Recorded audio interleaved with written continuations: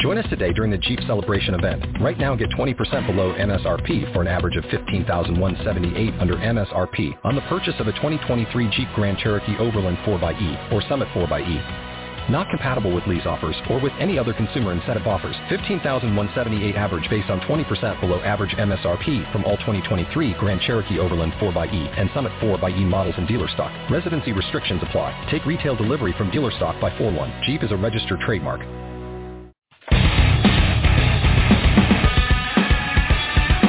This is 24/7 Sports Hub Radio.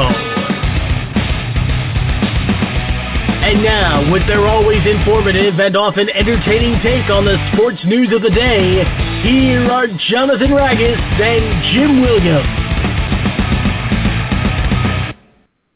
Koji ready. He turns on the rubber, the 2-2 home. Swing and a miss, he struck him out. The 2013 Red Sox are the world champions and Boston strong. Bedlam at Fenway Park as the Red Sox clinch the World Series at Fenway for the first time in 95 years.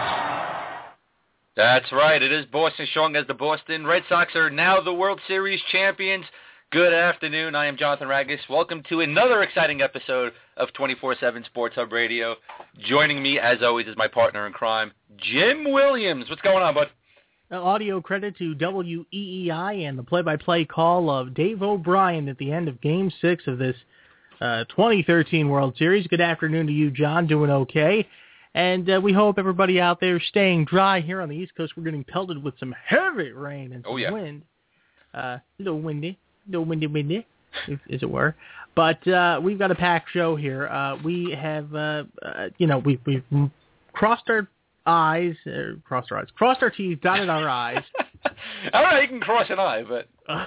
well, it's very easy to cross your eyes. It is Friday. Everybody do the derp eye. Whee! It is Friday, so it is kind of easy to cross an eye on Friday. We had some technical difficulties on Wednesday trying to get a hold of D.B. Sweeney and him trying to get a hold of us. Our people have called his people. We have done lunch. Okay, not exactly lunch, but we're hoping to have him on in a little bit during this hour together. Plus, we've got a lot to talk about with some exciting NFL action and some exciting NBA stuff. We have picks to make for Week 9's slate of games. Oh, yeah. But we still have time for you, ladies and gentlemen. We still have time for you. You can join us in the chat room on the show page, sign in through Blog Talk Radio. You can sign in through your Facebook account or Twitter or what have you. You can join us in the chat if you have a question or a comment about anything or anybody we're talking with. Put it in there, and we'll forward it on over the air to the persons or person as needed. You can also give us a call, 347-237-5373.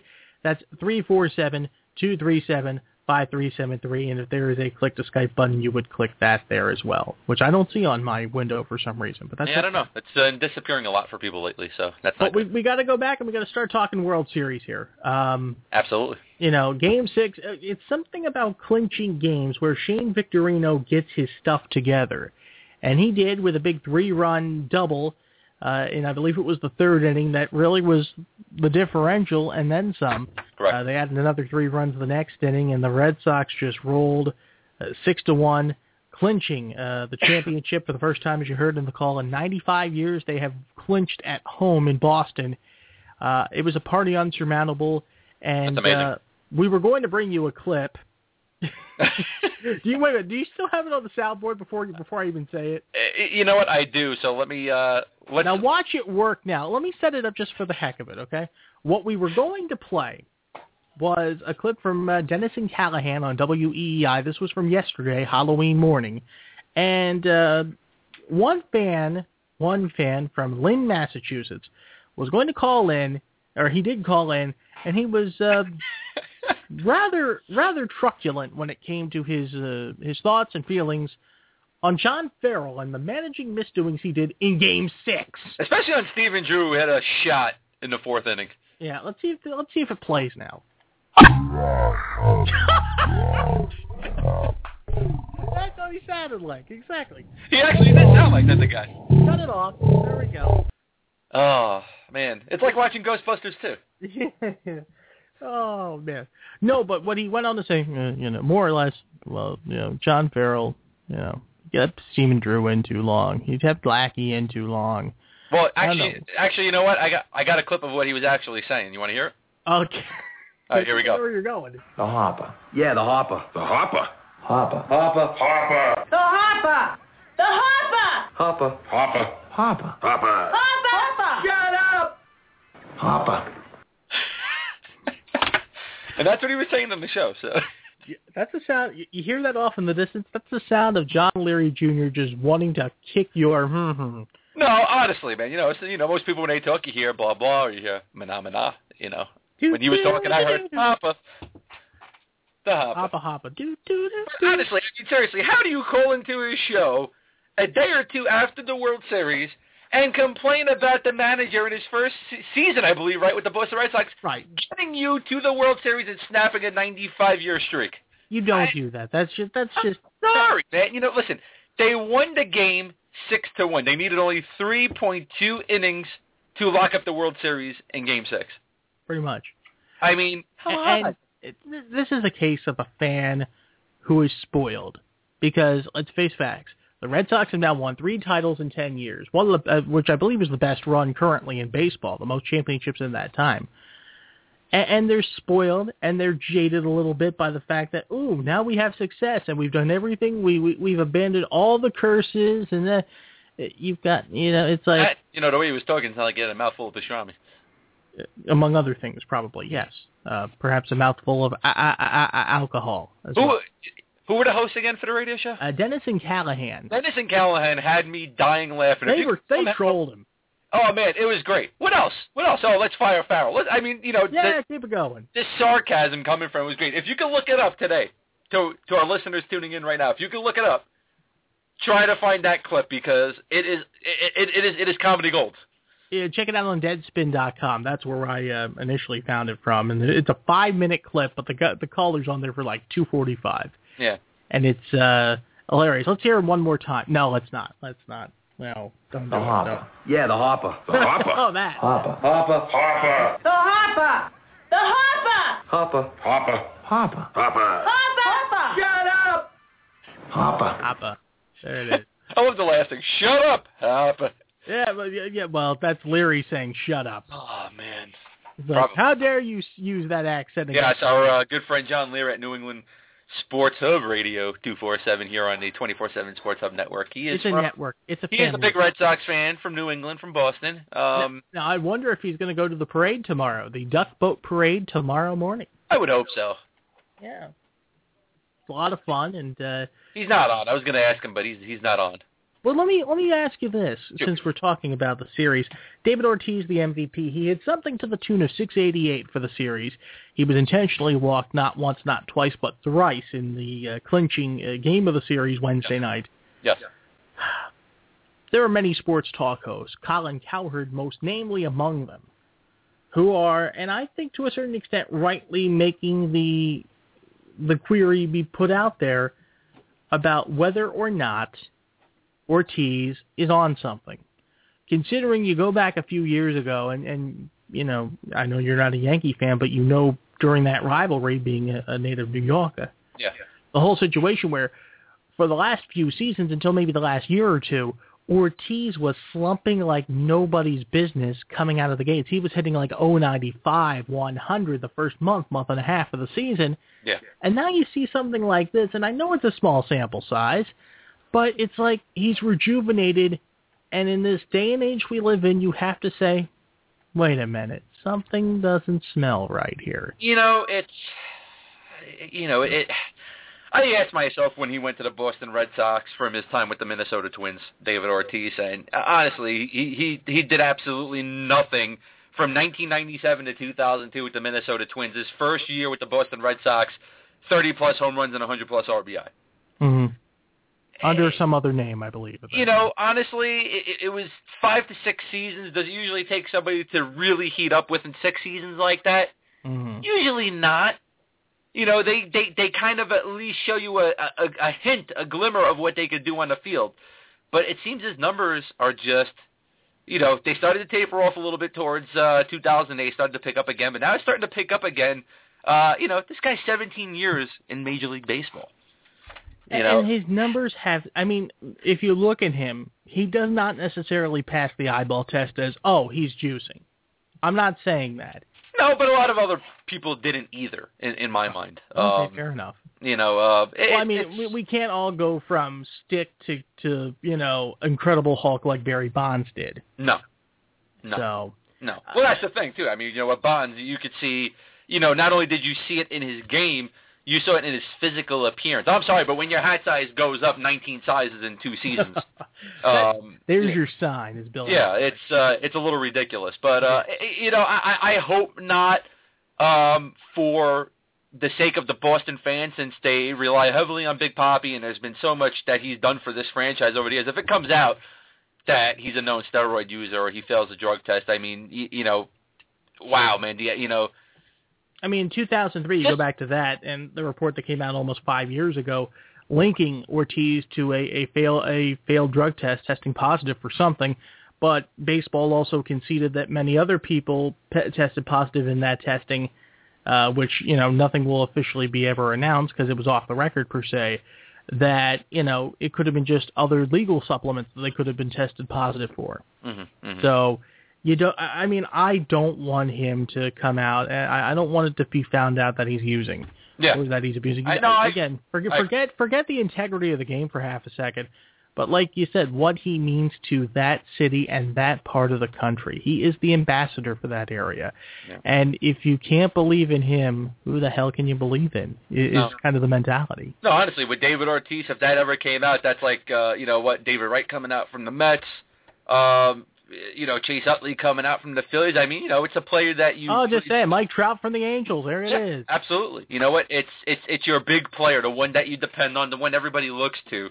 And, it'd be a shame. I mean, listen, 17 years in the big league, 11 with the Boston Red Sox. He's not going to be Julio Franco. He's not going to play 24 seasons. I don't see that happening. He's not going to be Ricky Henderson. No. Exactly. But 30 home runs, 103 RBIs, and an incredible playoff and World Series at 37 in 2013. You got to give him props. I take those props away if it ever came out.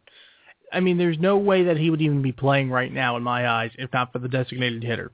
There's no way. No question. Although, I mean, he did play first base a couple of times, and he didn't look bad. He didn't look bad, but he doesn't play it regularly enough. So well, that's the thing, man. You're going to play it for over 100 games, or you're going to play it for 2 or 3 games. I mean, exactly. To do it 3 games in the middle of a 7-game series, that's one thing. To do it on a regular basis, and it's not that he was a horrible fielder per se. He was average at best. Well, he played 6 games in the regular season at first base. So that was 39 innings he played there at first base. 129 games DH. So there you go.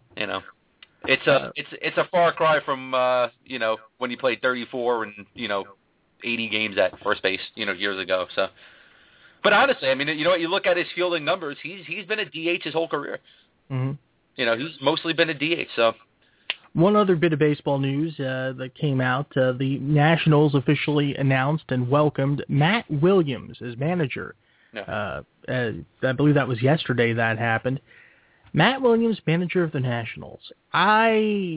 This is his first managing job in the bigs. Hey, listen, man, you know what? We're seeing a lot of first-timers coming in and doing good. Ryan Sandberg just up by 95. Yeah. Why not? Why not? It doesn't hurt. So. Yeah. Well, and especially, if they don't think that there's anybody else out there that's good for the job at the time. You know what? Yeah. Why not hire Matt Williams for a season or 2 and see what happens? So. Mm-hmm.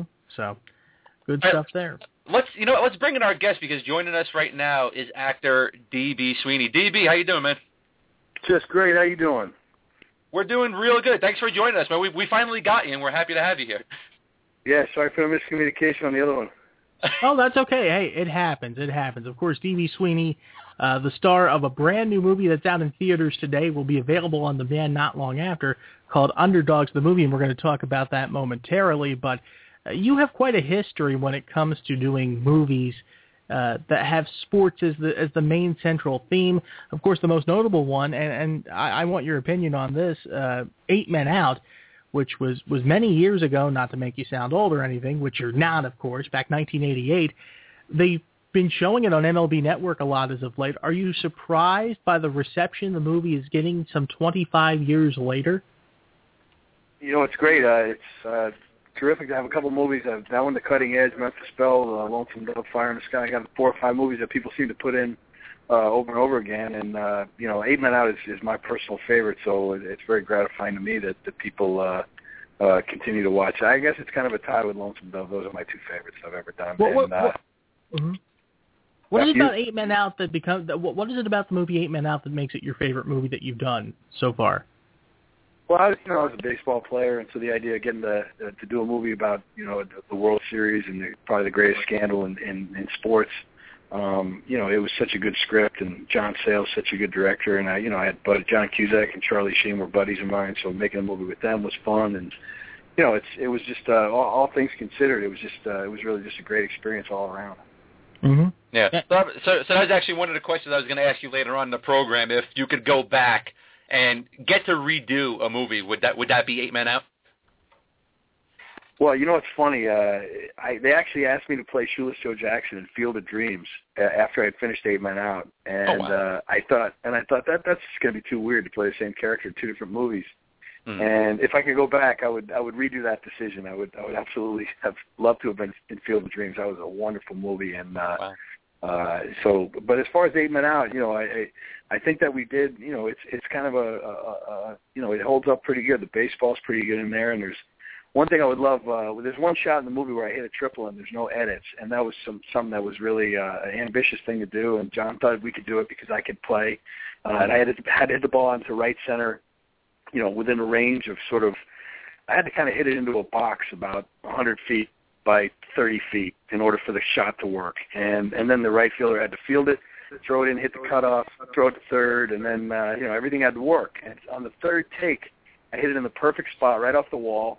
It bounced right into the box where we needed it. The guy picked it up, and I'm coming around first base, and I'm coming around second base, and the guy misses the cutoff, so the take was blown. And I was like, you got to be kidding me. All the things I got to do, all you got to do is hit the cutoff. And so then it took us like another 15 takes to get that shot, exactly right. And by then I was exhausted. So I had a little bit better that shows in the movie. I'm moving okay in the movie. I was moving better. Wow. So you were basically the first choice to play Shoeless Joe Jackson in Field of Dreams. Did you turn down that role, and that's how Kevin Costner got it, or? No. I was to play Shoeless Joe was actually Ray Liotta, who's a great actor, ended up playing. Oh, it should be Ray Liotta. I'm sorry. Yeah. And that happens all the time, and I'm not trying to embarrass it. So other people have mentioned it, so that's the only reason I'm not trying to embarrass anybody by saying that. And there's always there's movies I was offered that I didn't do. There's movies I did that other guys were offered. So I mean, it's kind of the way it goes, and it's no reflection on anybody involved. It's just for me personally, it was my own stupidity. Man, I never knew that. That's great. Going back to it, we're talking about 8 Men Out, but when I speak to other people, and I say your name, D.B. Sweeney is going to be joining us today, the first thing they come to is The Cutting Edge. I mean, is that what fans come up to really, knowing you from, is The Cutting Edge instead of 8 Men Out or your time on Jericho or from Hardball or some of these other places in movies?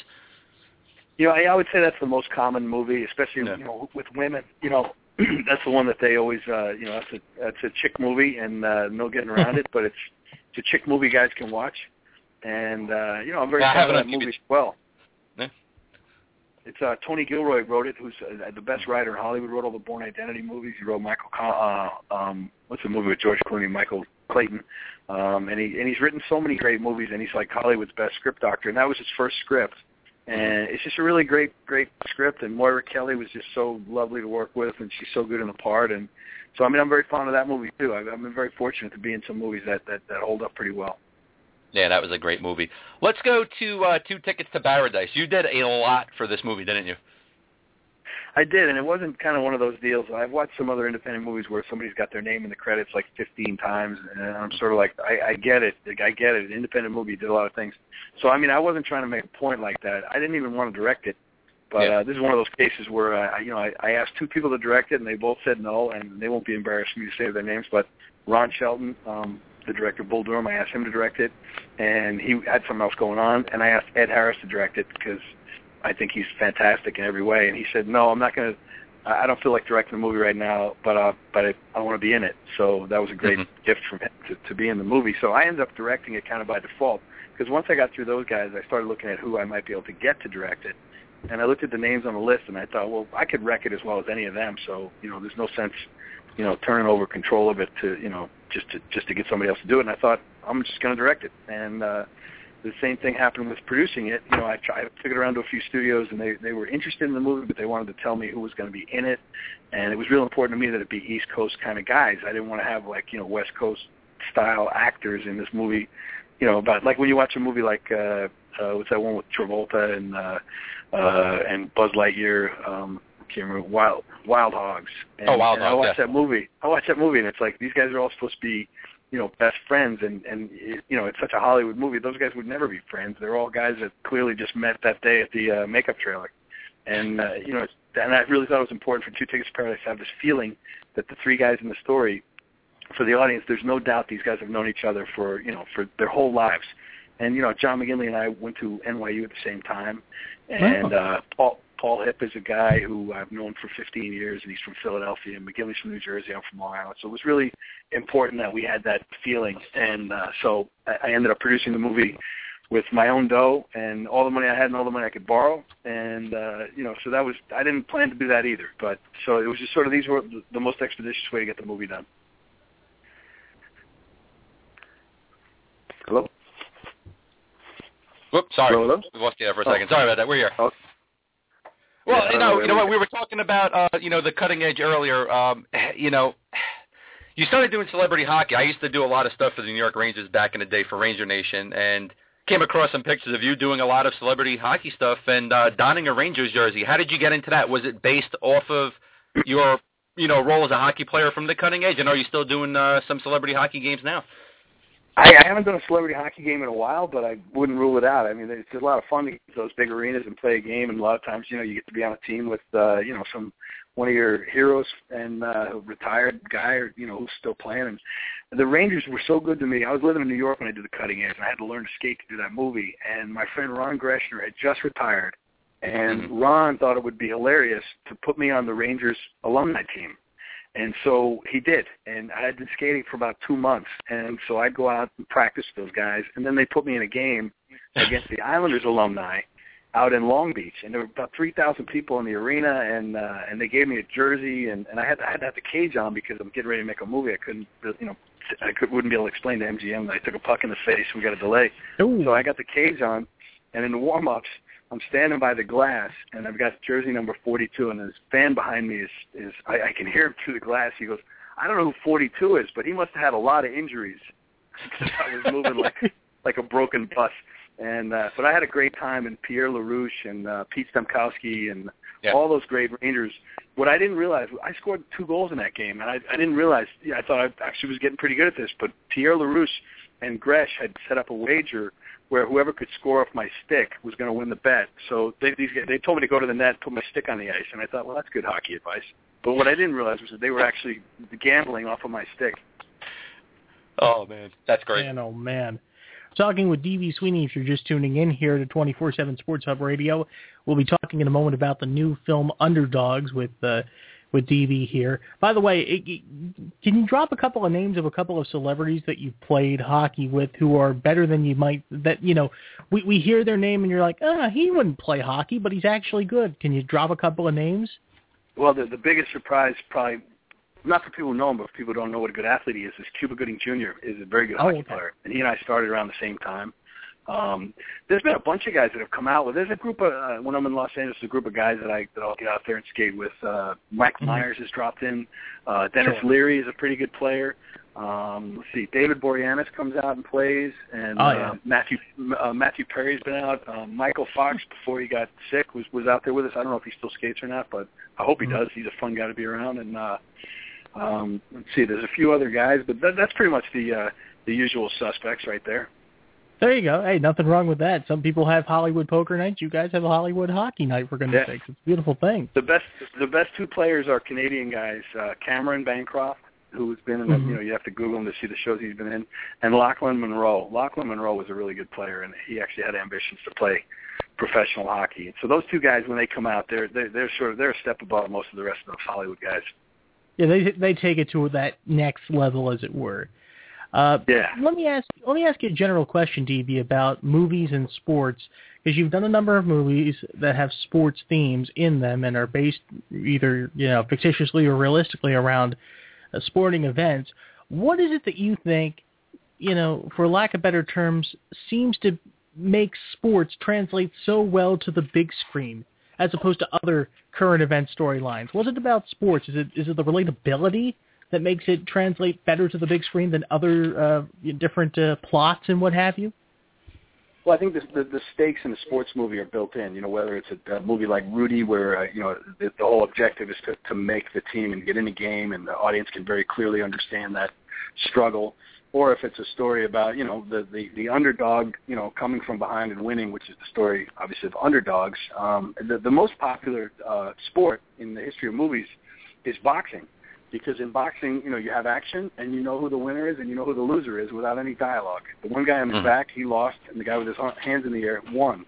And one of my big complaints with baseball movies over the years that I think 8 Men Out addressed really well is that in baseball, there's only 2 possible results to any at-bat. You either strike out or you hit a home run, because they feel like people are too stupid to, the studios and people who make baseball movies feel like it has to be that obvious. And I think 8 Men Out, we had double plays, and we had, obviously my character hits a triple, and we did a bunch of things that had never been done in movies before, and everybody said, oh, that's all too esoteric, you can't do that.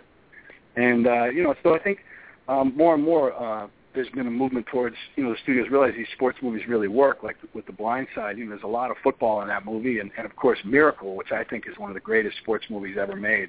Absolutely. I mean, the hockey in Miracle is just unbelievable. There's another movie I wish I'd been in. Oh, sure. Absolutely.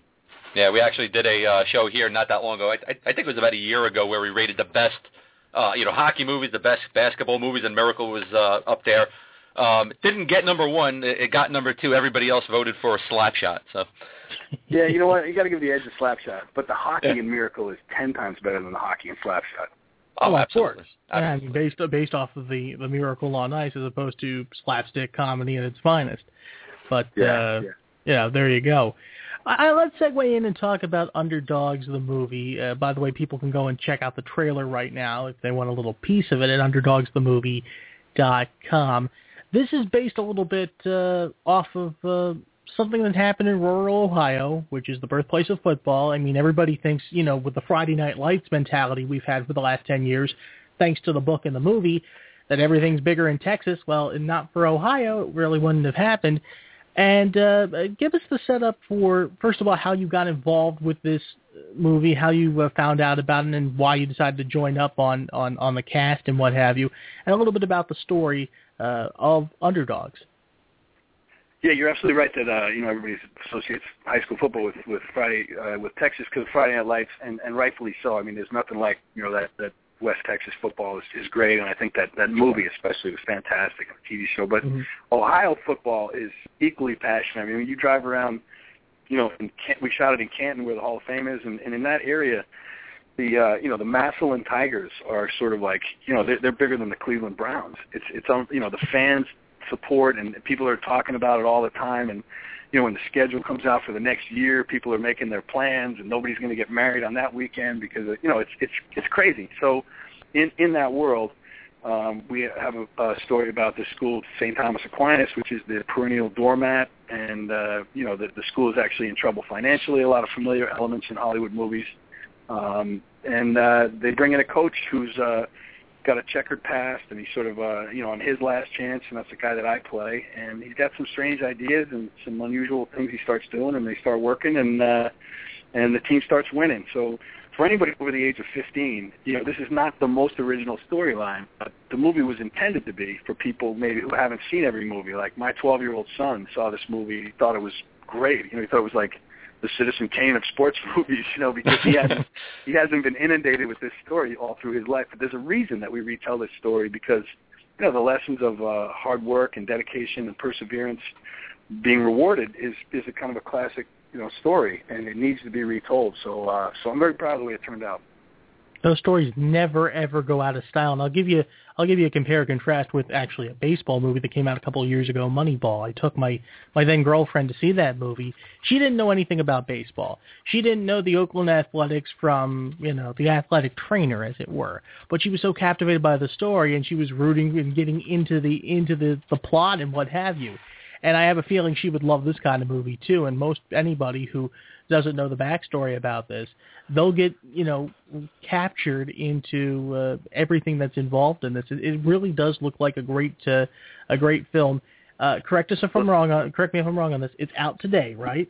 It is out today in about 10 cities, and that's going to be the theatrical run. If it's in a city near you, you can go to the website Underdogs the movie. But then in Thursday next week, it comes out in video on demand, iTunes, and everywhere else. And that's kind of the wave of the future now. Is people are able to either go to day and date is going to be the same for many movies, except for maybe the biggest Batmans.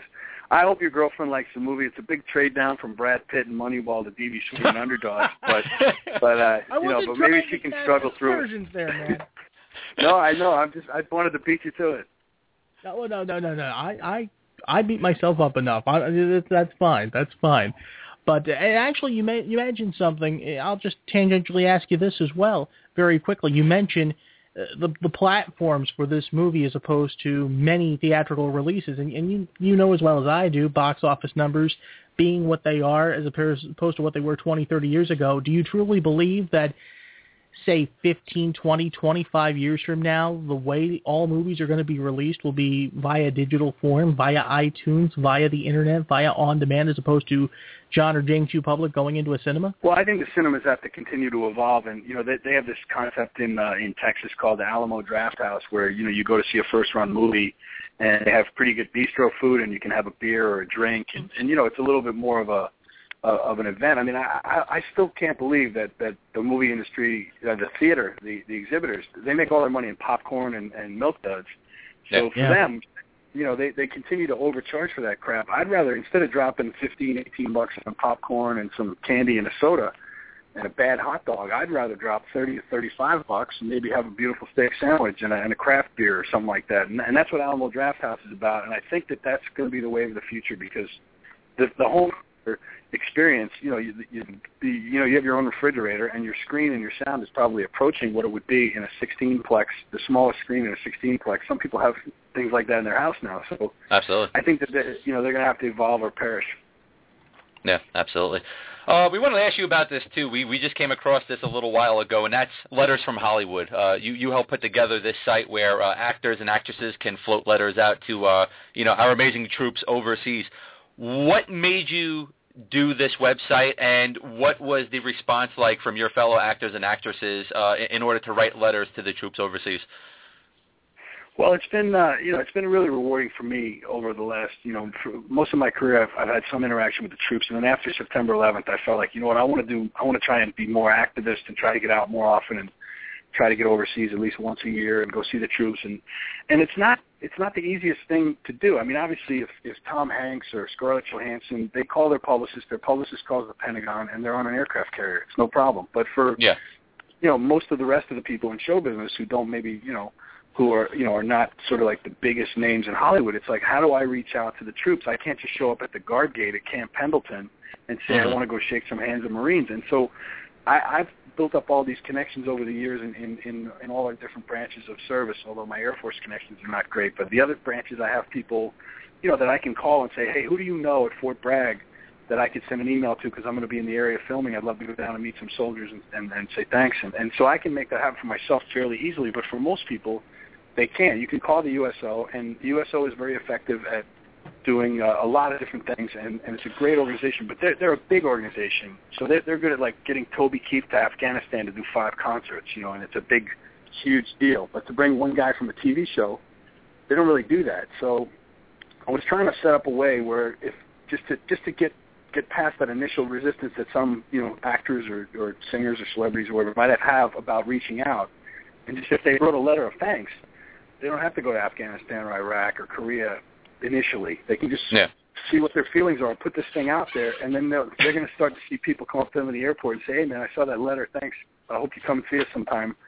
Mm-hmm. It was just meant to like sort of start the conversation between the entertainers and the military, because a lot of people that are in show business grew up in L.A. or the Valley, and not that many people from that area join the military. They tend to be from southern states and Midwest states and upstate New York too. I don't want to leave out my people, but it was meant to be something where, in a non-controversial way, where people could reach out and just say thanks, and it's been great. I mean, a lot of people have gotten on board, from Joe Montagna to Gary Sinise to Cuba Gooding Jr., and people can go to lettersfromhollywood.army.mil and read them. You don't have to have a password or anything like that. You can just go look at all the letters that people have written, and it's been very gratifying for me.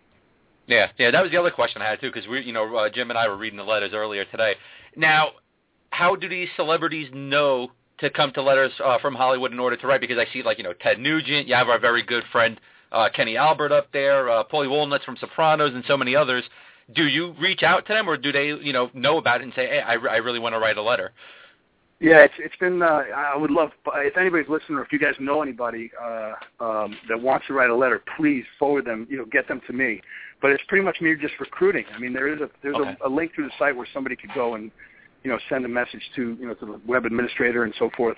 But we want everybody we can get, and especially women, because let's face it, most of the military is men, and I got a lot of guys on there. I'd love to get some more women to send a message, because if I'm sleeping under a Humvee in the desert, I think I'd rather have a message from a Dallas Cowboy cheerleader than D.B. Sweeney. But so anybody who's listening, or anybody you guys know that wants to get involved, it's just it can be 3 lines or 3 paragraphs or 3 pages, whatever you want it to be, and the messages are very impactful. A lot of people see it.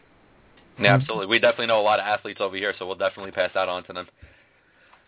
Hopefully they'll write some letters for the troops, because they deserve it.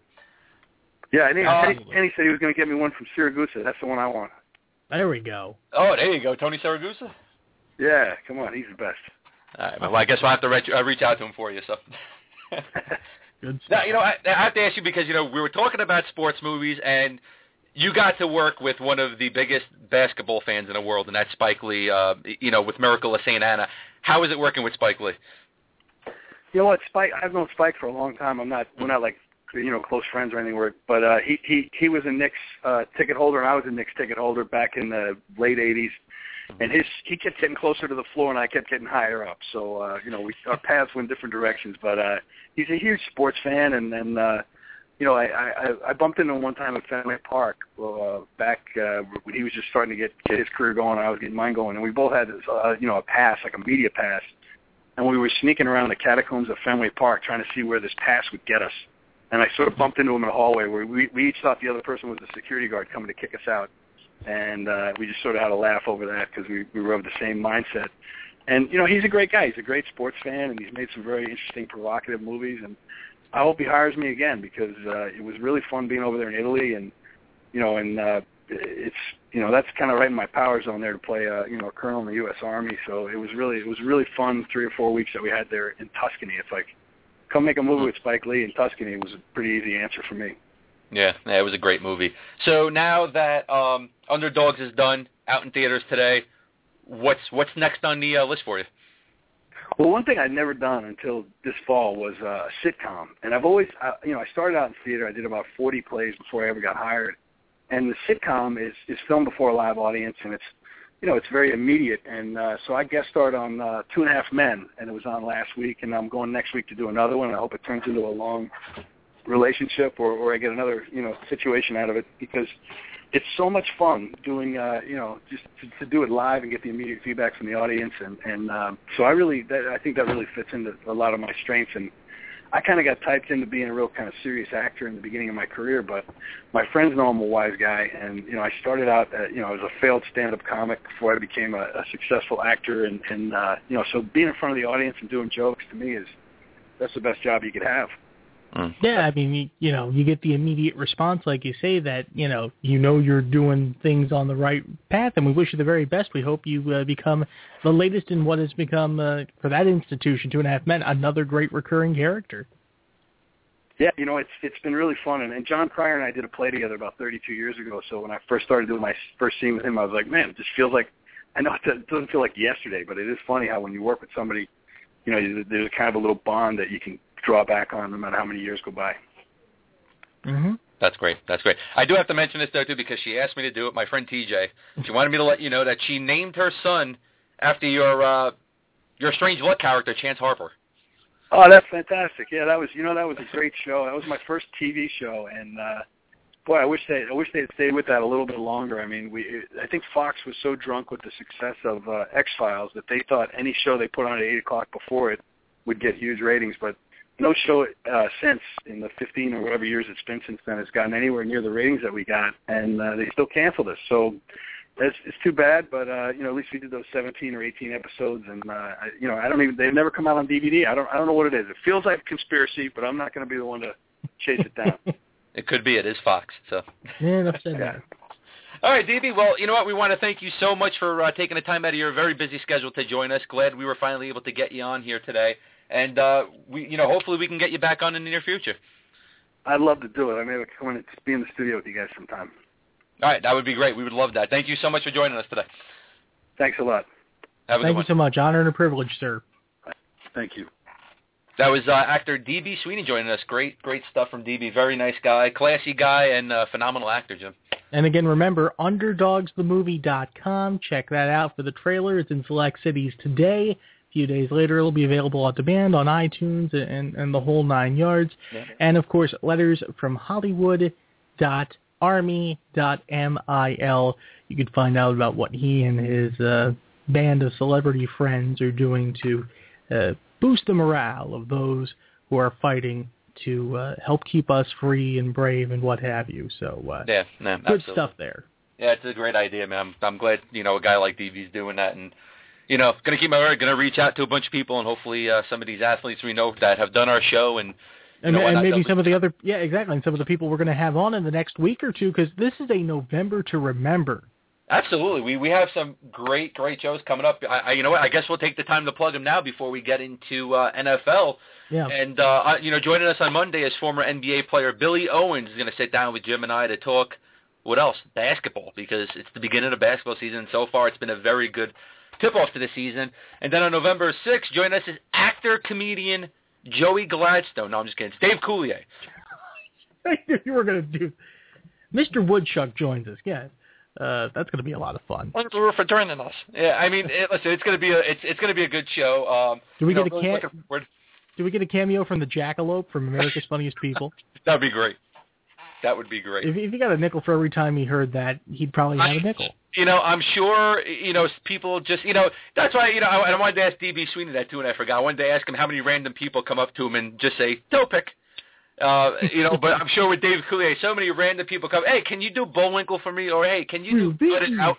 Yeah. And I'm sure Dave Coulier probably does it for him, because why not? It's always good to be remembered. It's the ultimate compliment to a man's career, I think, or a person's career, I should say, to be remembered as such. Especially for people that are in their, late 20s, early to mid, late 30s that, grew up watching Full House, grew up watching the real Ghostbusters cartoon or the Muppet Babies, because he did the voices for, Peter Venkman, and he also did the voice for Baby Bunsen.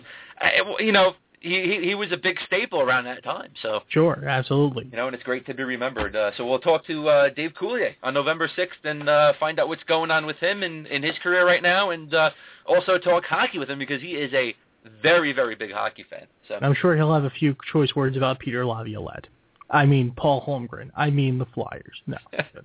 If he actually, I believe he's a Red Wings fan. So. I won't. Well, he is. I won't hold that against him for this interview, though. So it's okay. Well, he's seen more championships than both of us. So easily. All right, man. Let's get into the NFL, and we did have a game last night, Jim. And guess what?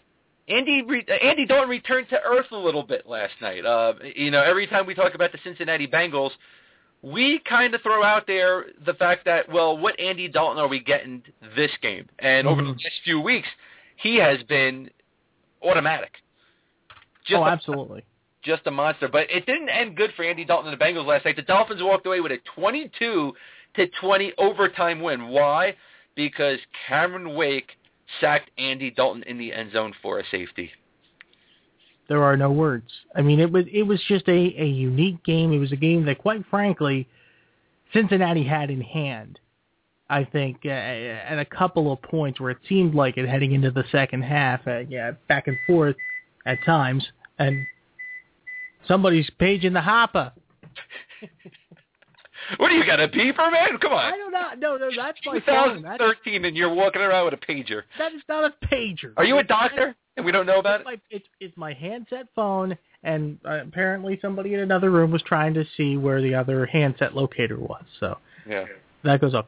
No, but I mean, you know, to your point, if I can make it without that beeping again, Andy Dalton just he threw 3 interceptions, 338 yards, but again, that key number, 53 pass attempts. That did not do him any good. Well, the 3 turnovers, I mean, ouch. Well, yeah. Ouch. Because he hasn't thrown an interception in a couple of weeks now, right? Yeah, that's true. Tannehill was all right. Actually, he actually threw one last week against the Jets. So Tannehill, by comparison, 20 of 28 for 208. He didn't throw a touchdown, but he didn't throw any picks. But this is a situation where the running games took over. Tannehill ran for a touchdown from a yard out, but Lamar Miller, 16 carries, 105 yards, including a 41-yard big gainer. Giovanni Bernard, on only 9 carries, 2 of which were for touchdowns, 79 yards for Cincinnati. Neither quarterback was setting the world on fire. The running games were good, and again, especially like you mentioned, it's all about offensive awareness and to a certain extent knowing where you are. And well, Dalton still has to learn. Yeah. When you're just a couple yards away from your own end zone and pressure mounts, you throw that thing away like there's no tomorrow, as long as you can get out of the pocket. So yeah, absolutely. Now, before we get into our Week 9 picks, Jim. Yes. I got to tell you this, and I want you to remember this for when we have Dave Coulier on the air with us. Yes. My very good friend Chris Decker, who is one of the writers with us over at Ranger Nation, NYRNation.net, sent it over to me as well. But my wife told me about it last night as well. Full House, a 2014 sequel series, is in development, supposedly. Well, you know what the kickoff of the kicker from this being. Recently, the new version of Boy Meets World coming back. Exactly, yes. It's bring TGIF back. Yeah. Supposedly it's going to be centered on DJ and Stephanie. Would be nice if, Candace Bure now, as we call her, since that's great, and Jodie Sweetin would come back for the roles. I mean, honestly, man, if they do this and none of them come back for the roles, it wouldn't be the same. Well, you're not getting Mary-Kate and Ashley Olsen. They're too. I honestly, at this point in time, I wouldn't want them on it. Neither would I, because have you seen what they look like? Not good. Yeah. But Jodie looks great. Oh yeah. They all do. It'd be nice to see Lori Loughlin, John Stamos. Hopefully. Lori hasn't aged. That's the scary thing. Yeah. Yeah, she looks every bit as good as she did as Becky. No doubt about it. I mean, you know what, too?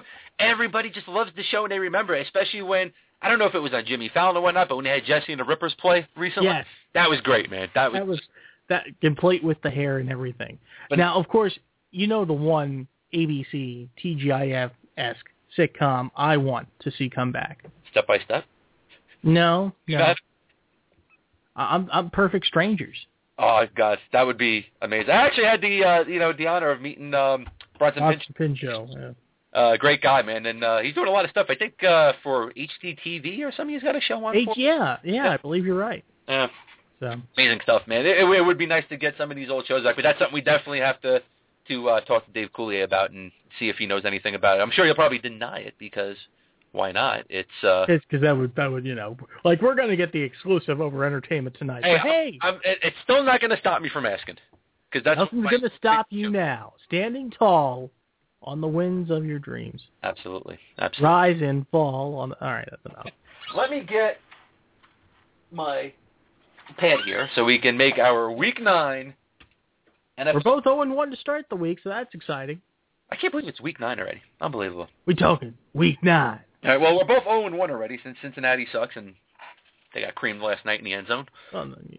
Okay, yeah. Mm-hmm. So I guess we're going to start with the 6-1 New Orleans Saints taking on the 4-4 New York Jets. Where you got this one? Remember, quick sidebar to this. I know we're pressed for time here a little bit, are we not? No, we got 40 minutes left. Oh, if we need... Okay, that's good to know. Rex Ryan versus Rob Ryan. This is the 5th time these two bros have met up. Every time they've met up, Rex has been the victor, so he's 4-0. That's going to change because, sorry, the Saints are for real. New Orleans will win this one. Yeah. I'm going New Orleans as well. Sorry about that. I got a little sidetracked. I just got a text message here from a very good friend, Black Daniel, that there was shots fired at LAX. Oh. Someone opened fired on the TSA, supposedly. So. Oh, my goodness. Hope everybody's okay in Los Angeles. We'll check that out here. Absolutely. All right, man. The 8-0, yes, 8-0 Andy Reid and the Kansas City Chiefs taking on the 3-5 Buffalo Bills. If they had a steady quarterback, this could be a trap game. I'm talking about Buffalo. Right now, they're going to pull somebody out of the stands to be quarterback at this point. I'm going to go with Kansas City, though it'll probably be closer than it really should be. Yeah, Kansas City's numbers are a little misleading in my mind. Kansas City has been coming down to earth a lot as of late. The last couple of games, the scores were really close. They beat the Houston Texans by 1. They won by 1 possession against the Browns last week. They're eventually going to lose. Is it going to be against the Buffalo Bills? No, I got KC. Okay. All right, man. We got the 1-6 Minnesota Vikings taking on the 4-4 Dallas Cowboys. Where are you going with this one, Jim? On a bounce back because they're going to be so ticked off, Dallas wins. Yeah, I'm going with Dallas as well for this. To me, it's a no-brainer right there. And I believe Christian Ponder's going to be the quarterback, if I'm not mistaken. I don't know. I'm not sure. I don't think it'll matter, but, just... Yeah, I don't think it's going to matter either. If it was Matt Castle, I think it would be a different scenario, but if it's between Freeman right now, I still think Freeman's going to be a lot better than Christian Ponder for this Minnesota Vikings team, but I think Freeman needs a little more time with them. So the 3-4 Tennessee Titans taking on the 3-5 St. Louis Rams without Sam Bradford, and now Kellen Clemens. Who you got here? Kellen Clemens, not horribly bad, though. He did a decent job first time out of the gate.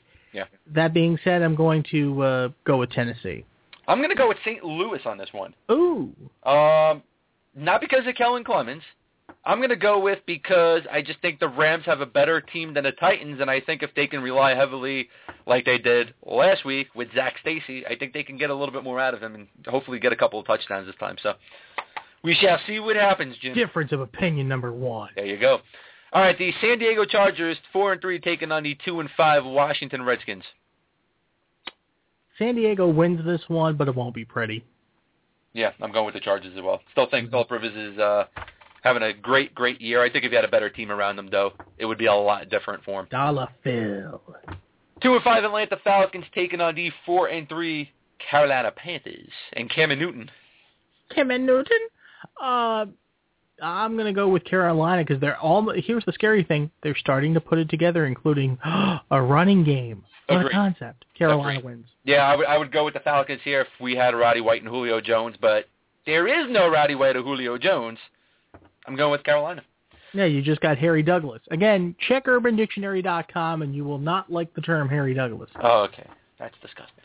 I'm not even looking at it. I know it's disgusting. Public service for our loyal friends and true, okay? I'm trying to help them so they don't do that. Unbelievable. All right, well, here we go. BTR cares. They do. The 3-5 Philadelphia Eagles, Philadelphia Eagles, and Nick Foles getting the start this weekend, taking on the 3-4 Oakland Raiders. I'm torn because Foles is starting, and I have a feeling he'll do better than he did last time out. But I'm going to pick Oakland because I think Terrell Pryor is going to chop, dice, mince, julienne, and help me out. I need another cutting term here. Cut through the Philadelphia Eagles defense like a hot knife through Bada. They're going to push it up. I'm going with Philly. You sick masochist. I'm going with Philly. Okay, tell me why. I like Foles. I think Foles is going to do a good job for Philadelphia. And you know what? I like Terrell Pryor, but if they can't get anything from Terrell Pryor in the pocket in terms of throwing touchdowns, I just don't see the Raiders winning many games. I mean, they are 3-4. They're doing a lot better than a lot of people thought they were. Mm-hmm. But for them to really succeed, Terrell Pryor's got to really turn into a quarterback and not be a running back. So Philadelphia's secondary, though, is among the worst in football. So if he's going to get out of the slump he's in terms of throwing, it's this week. It would help. It would be this week, but it's still Terrell Pryor, and I'm actually not worried about Oakland against Philly. But okay, we'll see what happens. All right, the Tampa Bay Buccaneers 0-7 taking on the 7-1 Seattle Seahawks. No-brainer? Where's the game being played? Seattle. Seattle next. Seattle. Baltimore Ravens 3-4 taking on the 3-5 Cleveland Browns. This is a little bit of a toss-up here in my mind. It is. And how amazing is this? Jason Campbell is relevant. He is relevant. He looked in good Cleveland. last week. He looked good. He did. And I'm picking Cleveland, but not even for Jason Campbell. This Cleveland defense is very, very good. Yeah, I'm actually going with Cleveland myself for that. If this was the Baltimore Ravens team of last year or the year prior, Baltimore hands down. Go with the new Cleveland Browns, not the old Cleveland Browns. But it's not. So Cleveland as well in this matchup. The 2-5 Pittsburgh Steelers taking on the 6-2 New England Patriots. How can I word this? No-brainer. No, I don't think it's going to be the no-brainer you think it is, because, again, this Steelers ain't winning this game. They're not going to win the game, you're right. New England will win, but Pittsburgh's going to play them better than you think. Well, what's the line on this game, pray tell? New England by 7, and I honestly think it's New England by 7 because of the question marks around Tom Brady in his hand right now. And honestly, if you're playing a point situation there, I would take Pittsburgh, in that situation, but straight up I go New England. I think it's a 4-point game. I mean, I want to see New England lose every single game of the season. There's no question about it. But right. Yeah. I don't know. I just think, I just think that's going to be. So duck boats hopper. There we go. Duck boats hopper. All right, man. Duck boats in the hopper, or hop in the duck boats. 5-2 Indianapolis Colts taking on the 2-5 Houston Texans. Well, Arian Foster's healthy, and Case Keenum wasn't bad, but it's Andrew Luck. But the question becomes, how can they do it without Reggie Wayne? Can they do it without Reggie Wayne? For this week, the answer is yes, I'm going Indianapolis. It's going to be a close one, though. Indy's got the line by 3. Okay, well, like I said it was Indy in a close one, so I'm going to go with the I'm going to go with Indy as well, but if Case Keenum has a monster game and the Texans win, I wouldn't be shocked, to be honest. True. You want to pick Monday's game? We're going to save that for Monday. Let's pick Monday's game. Let's pick Monday's game. All right, the 4-3 Chicago Bears taking on Aaron Rodgers and the 5-2 Green Bay Packers. Is there a quarterback in this league who does more with less than Aaron Rodgers? Yes. Who, Tom Brady? Mark Sanchez. Enough about Pablo Dirty. Green Bay wins this game. Yeah, I'm going Green Bay as well. Because they've got a running game now. No question about it. They may have a two-backed running game, because if Starks is going to pick up like he did last week as well, you could have a two-headed monster with Lacey leading things off. Yeah. But, there you go. So we have two differences of opinion.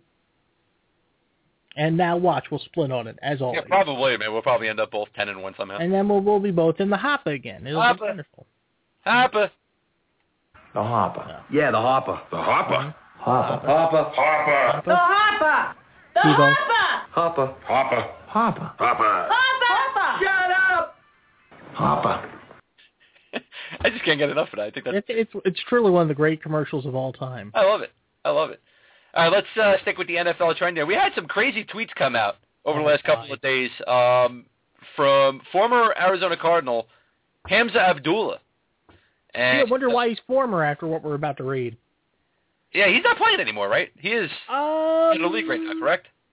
I'll have to check on that. Go ahead and set it up. I'll check. Well, he took to Twitter. And, of course, he took to Twitter to talk about, I guess, the physical concerns he has not only for himself but for other NFL players. So Jim, I'm just going to go down and read these tweets. A lot of curse words, but I'm going to try to blink them out. He took off the 2012 season to make his pilgrimage to Mecca. Hasn't played since. So so he most likely will never play in the NFL again, especially after tweets. So not these words. Let's start with these tweets. Okay. F you NFL for not taking care of players' families. F you NFL. It's not poor choices by the player. It's the effing NFL loading the gun and us pulling the trigger. There's a reason 80% of former players either go broke or get divorced within 5 years of leaving the game. F you NFL for wanting players to kill themselves so you can show the slaves, in quotation marks, what life off the plantation is. F you NFL for the slave trade you call the NFL Combine, where you strip us of our manhood. F you NFL because you are the plantation and we are the slaves. # if you think otherwise you are delusional. F you NFL for denying players their benefits and making us go through all of these effing hoops. We just assumed we would be taken care of after we were done. Every player understood the risks of playing football. We did it and would do it over again. F you NFL for lying to these people and denying the fact that football causes brain damage. F you NFL for doing your former players the way you're doing them. F you NFL, NFL, NFL. He did have some frightening tweets after that, Jim, talking about death, saying, I've thought about that, meaning, I guess, suicide, and the only reason I won't is because I am Muslim, but I do think about if my family's life would be better if I wasn't here. Every time I go to sleep, I pray that Allah takes care of my family just in case I don't wake up, and quietly, I'm disappointed sometimes when I do wake up. I'm married to a beautiful wife, have 3 beautiful children, and I'm financially good, yet I don't want to wake up. There is a problem with that. I fear the thoughts that creep into my head, and I guarantee you others are having them. After these tweets, of course, Scott Fujita, former NFL linebacker, came out onto Twitter saying, what if I told you that there's nothing overly rare or unique about Hamza Abdullah's feelings? Many players agree, but he's speaking up. You read all of this, Jim. Mm-hmm. We've spoken about concussions in football. We've spoken about the lawsuits. We've spoken about the health concerns. What did you think of Hamza Abdullah coming out and talking about this in the manner he came out and did it? That's the key phrase there, the manner in which he came out and did it. Mm-hmm. There's a way to publicize and a way to make your feelings known. Yes. Dropping F-bombs usually is not that way. Yes, it'll get you talked about initially, but by the same token, you won't be taken seriously. Mm-hmm. And that's sad. Does Abdullah have every right to say what he does? Yes, he absolutely does. Does he make valid points? Yes, he absolutely does. It's just he didn't do it the right way. Venting on Twitter when he could have instead opened up to HBO or ESPN or a major outlet like a Real Sports. That would be the perfect outlet for this kind of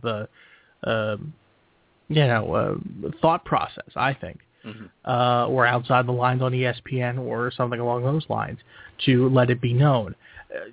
Again, players know what they're getting themselves into to a certain extent, but the NFL thinks, it's all him. We can do whatever.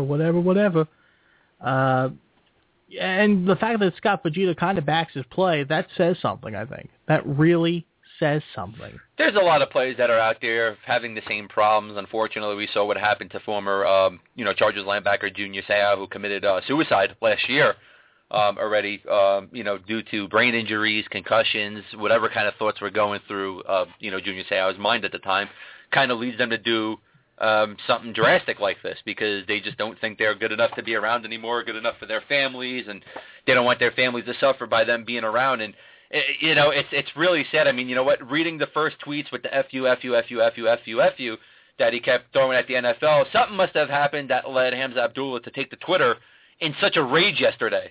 I believe it was yesterday or the day before. Either way, to take to the NFL in such a rage to talk about this, whether it's maybe he put in an insurance claim and it got denied or whatever. Either way, it's a damn shame. Especially when you read about a guy who's saying, he's got such a beautiful wife and 3 amazing kids, he's good financially, but he's disappointed when he wakes up in the morning because he's waking up. That's hard. That's hard to even read. I feel bad for Hamza Abdullah. I feel bad for, Junior Seau and his family. It's a terrible thing. But I honestly don't know how it's going to stop. It's a physical, grueling game. Helmet-to-helmet hits are, you can't stop that, Jim. You can't. You can't. You can make it as safe as you possibly can. It's kind of like with NASCAR. Yeah. You could put in the safe barriers to try to alleviate the impact of crashes, but you're not going to stop crashes from happening. It's with any game that could, that's physical. Hockey as well. How many times do we see somebody get bashed into the boards and come out either paralyzed or, broken vertebrae in their neck, bad concussions? I mean, we're seeing a lot of concussions in hockey now, too. Oh, yeah. So it's, you can make these games as safe as you want, but I honestly believe, by trying to make these games safe, and I'm doing the quotation marks with my fingers right now, unfortunately you can't see me, is you're going to make that lead to more injuries, Jim, and I totally believe that. Mm-hmm. I totally believe that. If you can't hit the way you learned the game, and all of a sudden they're telling you after 30 years of playing the game, you have to hit this way, it's very hard to do. It's very hard to shock. Yeah. It's culture shock. You have to retrain your brain, and that doesn't happen with a toggle and a flip of a switch. Yeah, it's. I can't remember who it was. I remember we were talking about it with the former Bengals player who had all those knee surgeries, and his knee, they just had to amputate his leg. So, okay, well, guess what? He doesn't have the concussion, but he's still got a physical injury that I'm sure he's probably wishing he wasn't alive right now. Because his leg's gone, he's going through all these infections, all these surgeries, his leg just looked, oh man, we saw the picture, Jim, and his leg just looked, honestly, like it came out of a horror movie, like it was just, hacked with an axe, 50 times. Disgusting, basically, and, it doesn't matter whether it's a concussion or they're going to come out with back problems and they're going to be a basic cripple, after their career, you just can't make it safe. It's a physical contact game. You can't make it safe. Mm-hmm. You're really absolutely right. It's impossible to. The only way you make it safe, and I say this somewhat sarcastically, everybody plays in a bubble. We have 11 bubble boys on each team, and even then, Yeah. It's again, the points raised are valid. It's just the way he raised them. They pretty much negate any legitimacy to what he was saying, sadly. Yeah. Rightly or wrongly. So. Oh man, I tell you, it's crazy. Mm-hmm. All right, let's get into a little NBA action from last night. We had two really good games last night, and one came down to the final seconds, and one was a decent win led by probably the best point guard in the game right now, Jim. I totally believe that. But let's start with the Knicks and Chicago Bulls game. The Bulls won 82-81 off of a Derrick Rose floater over two Knicks players, Tyson Chandler being one of them. Tyson Chandler. He's back. Yeah. Well, you know what? I wouldn't say he's 100% back yet. He still shot 7 of 23, but he got that clutch shot to fall. He's going to get better and better, but the Bulls are now 1-1 in the season as well as the Knicks are 1-1. Knicks were sloppy in the first half. They really came back, though, at the end. But it just shows you that a lot of people are balancing new players on the roster the beginning of the season. And honestly, the first few games don't count. But it was a good game last night. Bulls won 82-81 over the New York Knicks.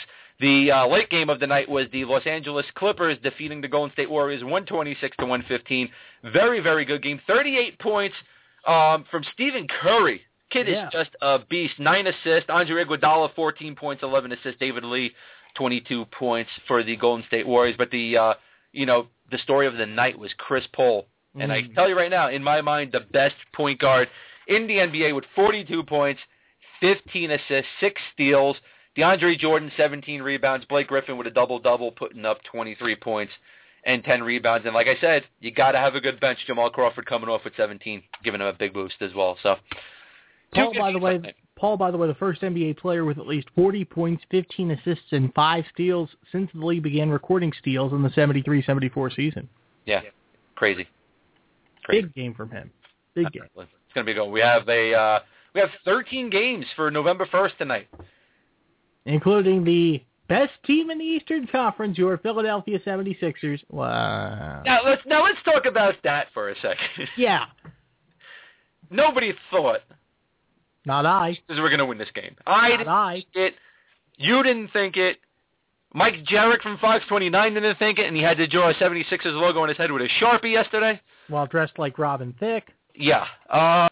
It was crazy. But Michael Carter-Williams, man, he really surprised a lot of people. He looked like an NBA veteran.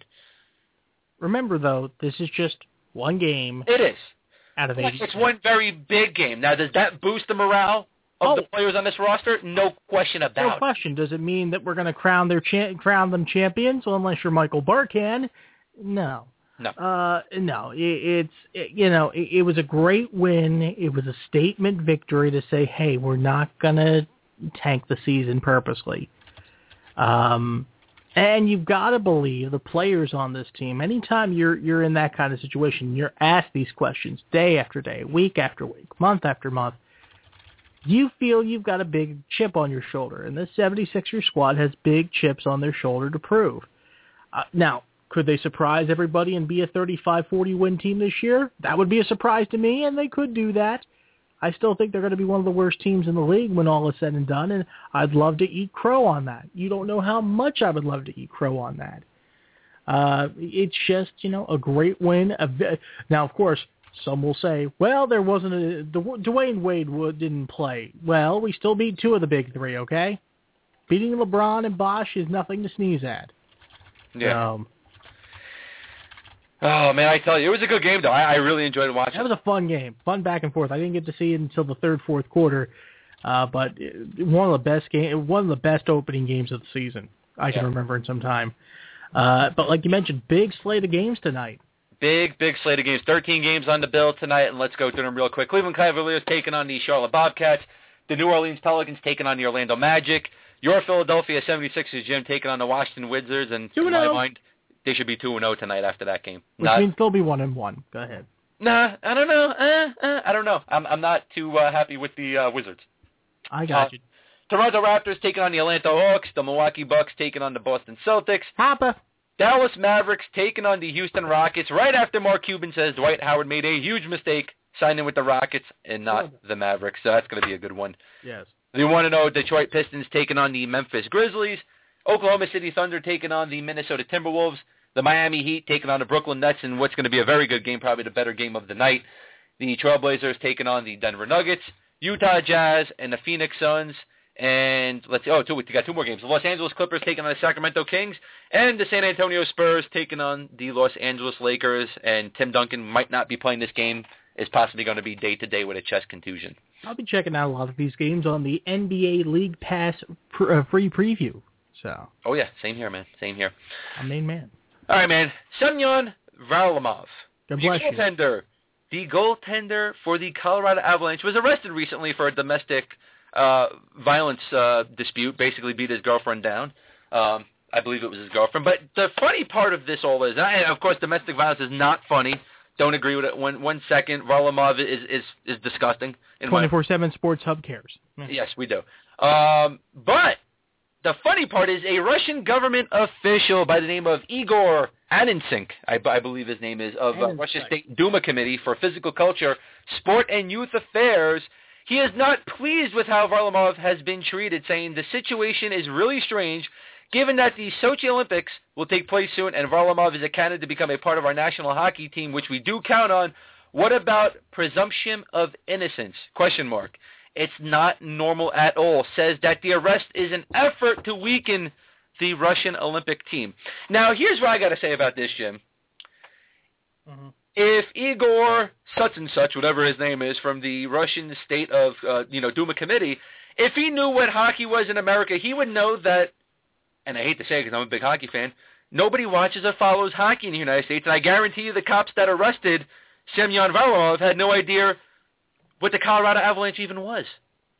So how could they make it an effort to weaken the Russian Olympic team? Well, then there's also the aspect of, remember, Russia has been a democratic nation for about 20, 22 years, depending on what country you live in, what part of the former USSR.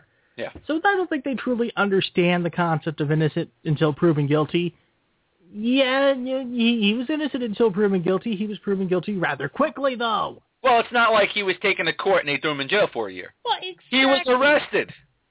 I mean, good Lord Almighty. And I'm sorry, but when you see the girlfriend completely beaten to crap and Varlamov doesn't have a scratch on him, I think you've got enough evidence. Yeah, I think you got enough evidence for domestic violence.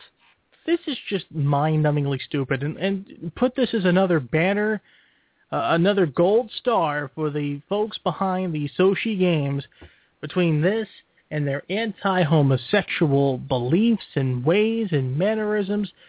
This is not going to be a pretty Olympiad. This is going to be one that's going to be marred by a lot of stuff away from the events that are going to just... Yeah, it's not pretty. It's not pretty at all, and this doesn't even take the cake, but this is going to be something that's going to start some stuff off. So. No, absolutely. It's just a mess. Yeah, it's crazy. Yeah. Let's get into our douchebag of the week. Oh, man. That is former WWE wrestler, and I hate to call him wrestler because he was mostly an announcer for the last couple of years, made a comment via Twitter. This pains me because I like Stryker. Oh. I like Stryker too, but I'm kind of glad I just saw him at Chilla Theater last weekend. I was sitting there having a conversation with Hacksaw Jim Duggan, former WWE wrestler and legend in his own right. Look at you drop it. No. That's not the biggest name you saw that whole day. Oh no, it's not. But I wouldn't. Dude. Anyway, let me explain. I'm sitting there talking to Hacksaw Jim Duggan because they were both at the same table, right. And the beautiful Brooke Tessmacher was there. Gorgeous. I mean, looked phenomenal, and everybody's flocking to her. Nobody's flocking to Matt Stryker one bit. He's standing behind looking around. I'm having a conversation with Hacksaw Jim Duggan, and Matt Stryker continuously looking over at us, and I thought I was going to be nice and say hello, but I decided not to. Kind of glad I didn't now. He takes to Twitter and he says, I'll get crap for this. He said SH, that word, for this, but if there's a tragedy at this Sunday's New York Marathon, that means the New York Knicks will be NBA champs. He is basically saying that the Boston-St. Louis World Series was fixed because of the tragedy that struck the Boston Marathon earlier this year. Well, if that was the case, then how come St. Louis won on an interference call earlier in the series? The pick-off. I mean, stupid. I'm sorry, because we want to win it in Boston. That's right. For the love of all that is good in the world, conspiracy theorists piss off. Okay, I'm sorry.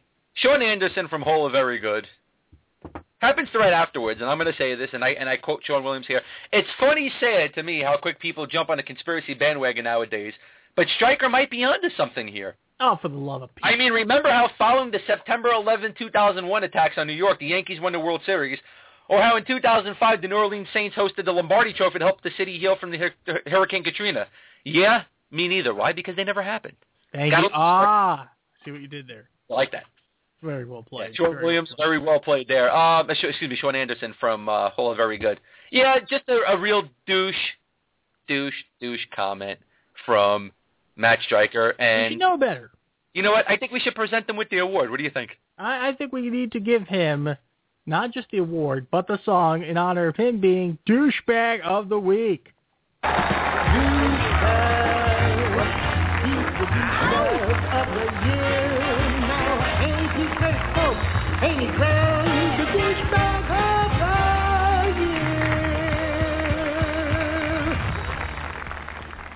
We have a lot of douchebags of the year on this show. Yes, Don Tollefson doing good things for the community. Absolutely awesome effort, winning ways in my pocket. Unbelievable. Anyway, that's it for today's show, and it was a really good one. We want to thank our guest actor, D.B. Sweeney of the movie Underdogs, out today in theaters, and you can check it out at www.underdogsthemovie.com. Great cast, which we didn't get to ask D.B. about. Between D.B. Sweeney, of course, himself playing the leading role. Richard Portnow, very famous character actor, has been in so many different things. The gorgeous Maddie Hassan from ABC Family's Twisted, as well as actress and singer Natalie Imbruglia in the movie as well. So, lots of good actors, good actresses in this movie. It looks like a great movie. I can't wait to see it. It's on video demand November 5th.